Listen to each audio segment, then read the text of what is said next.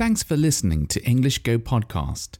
To listen without advertisements or to read episode transcripts, visit englishgo.co.uk for more information. Cool fact, a crocodile can't stick out its tongue. Also, you can get health insurance for a month or just under a year in some states. United Healthcare short-term insurance plans, underwritten by Golden Rule Insurance Company, offer flexible, budget-friendly coverage for you. Learn more at uh1.com. Millions of people have lost weight with personalized plans from Noom. Like Evan, who can't stand salads and still lost 50 pounds. Salads generally for most people are the easy button, right? For me, that wasn't an option. I never really was a salad guy. That's just not who I am. But Noom worked for me. Get your personalized plan today at Noom.com. Real Noom user compensated to provide their story. In 4 weeks, the typical Noom user can expect to lose 1 to 2 pounds per week. Individual results may vary. This is Paige, the co-host of Giggly Squad, and I want to tell you about a company that I've been loving, Olive & June. Olive & June gives you everything that you need for a salon-quality manicure in one box. And if you break it down, it really comes out to $2 a manicure, which is absolutely insane. It's also so easy to get salon-worthy nails at home with Olive & June. The difference between how your nails used to look when you did them yourself and now with the Mani system is a complete game changer. The best thing about Olive & June, too, is it's a quick dry. Dries in about 1 minute, lasts for 5 days, and full coverage in up to 1 to 2 coats. Visit oliveandjune.com/perfectmani20 for 20% off your first system. That's oliveandjune.com/perfectmani20 for 20% off your first system. How is everyone today? I hope you're all well. I've had quite a lot of you getting in touch with me lately for various reasons. Actually, no one's commented on the microphone that I've switched to, which is either a good thing or a bad thing. I think it's a good thing. I think if no one comments, then no one hates it. So that's good. But also no one said, actually, it sounds better. Maybe no one can tell. Maybe there was no reason for switching. I could have stayed with the old one. Oh well. But those of you who have got in touch with me recently, many of you have said how much you enjoy the podcast and given me some suggestions for topics to talk about, which is really helpful. So thank you very much. But also recently, some of you have gone in touch just to say congratulations, which is really nice. I found it quite touching, really, that you got in touch with me, took some of the time out of your day to just write to me and just say, congratulations, well done. Because of my last episode where I told you that my plan was to get married, or to try to get married. It's a difficult thing to do, given the current situation with the lockdown. But yeah, I'm going to give it a go. So thank you very much. Thank you very much for all your lovely messages, and I hope I'll be able to do some to cover some of your suggestions soon, talk about some of the topics you've suggested. Had some quite interesting ones, actually. It's just started raining. The weather's been pretty bad lately. The weather's been dull, very dull. Miserable is a good way of describing it. We've had miserable mornings where you wake up and it's just really dark. Not like dark, but it's light outside, but there's so much cloud that it's just really dark. And then it stays like that the whole day. And then you just feel like you never really see the proper day. But yeah, and it's just started raining, which just adds to my level of enjoyment. I was being sarcastic there. Anyway, those of you who follow my Twitter account will already know, but there's a chance that my girlfriend will be able to visit me this year, next month, actually, which is just unbelievable if it happens, right? Because I haven't seen her for around 2.5 years, and it will be a very, very strange thing, I think, to meet up again. If that goes ahead, it's looking like it probably will at the moment, but I don't want to. I don't want to believe it too much, because if something goes wrong and she can't come, I think I'll be very disappointed. So I'm trying to sort of be calm about it. And there are things that could go wrong. I mean, you could have a PCR test for COVID on the day that you need to fly, which you have to take. And if you test positive, then that's it. You can't go. And let's hope that doesn't happen, because that's the news that I really don't want to hear.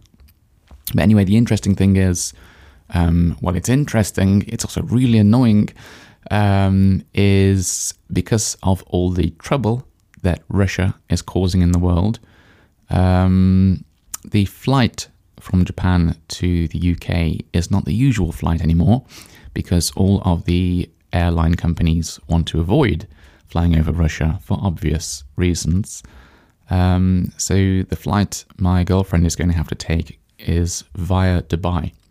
So a direct flight from Tokyo to London, say, would normally take around 12 hours, maybe 12 and a half hours, something like that. It's going to take 20 instead. It's almost double the amount of time, this journey. It's just ridiculous. No one wants to do that. Double the amount of time to get to the same place. And it's a bit of a hassle because it's not a direct flight. I don't think there are any direct flights anymore. So you have to change in Dubai. So yeah, it's not ideal. But it's really her only option. There were other flights. There's an Air France flight. But again, that was I think it did go all the way to France from Japan, but it went this really, really long route, like under Russia. Or was it over? I think it was under. Yeah, I think some airlines are going under Russia, some airlines are going over Russia. So yes, a little bit of a pain, that. And I suppose if Japan open their borders again, which they might do this year, I think. I've noticed some positive news. I think there's some restrictions lifted recently. But anyway, if I get the chance to go to Japan this year, I think I'm going to have to go on one of these long flights as well, one of these 20-hour flights. I mean, it's basically... I've been on a flight from UK to Australia, to Sydney, and yeah, that was about 24 hours. And actually, we went through Dubai as well, and we had to change at that airport. And yeah, it's long. It's like... It's just ridiculously long. Your brain can't even understand how long it is. You just get on the plane and I don't know, at some point it's just nothing makes sense anymore. You can't, it's like, oh, I've got 8 hours left. It's like, wow, I don't know, it doesn't make any sense. I think normally if I'm flying, say, like an 8-hour flight I can do. An 8-hour flight isn't too bad. It goes by okay. The flight to Japan is normally about 15 hours. Normally I change somewhere in Europe.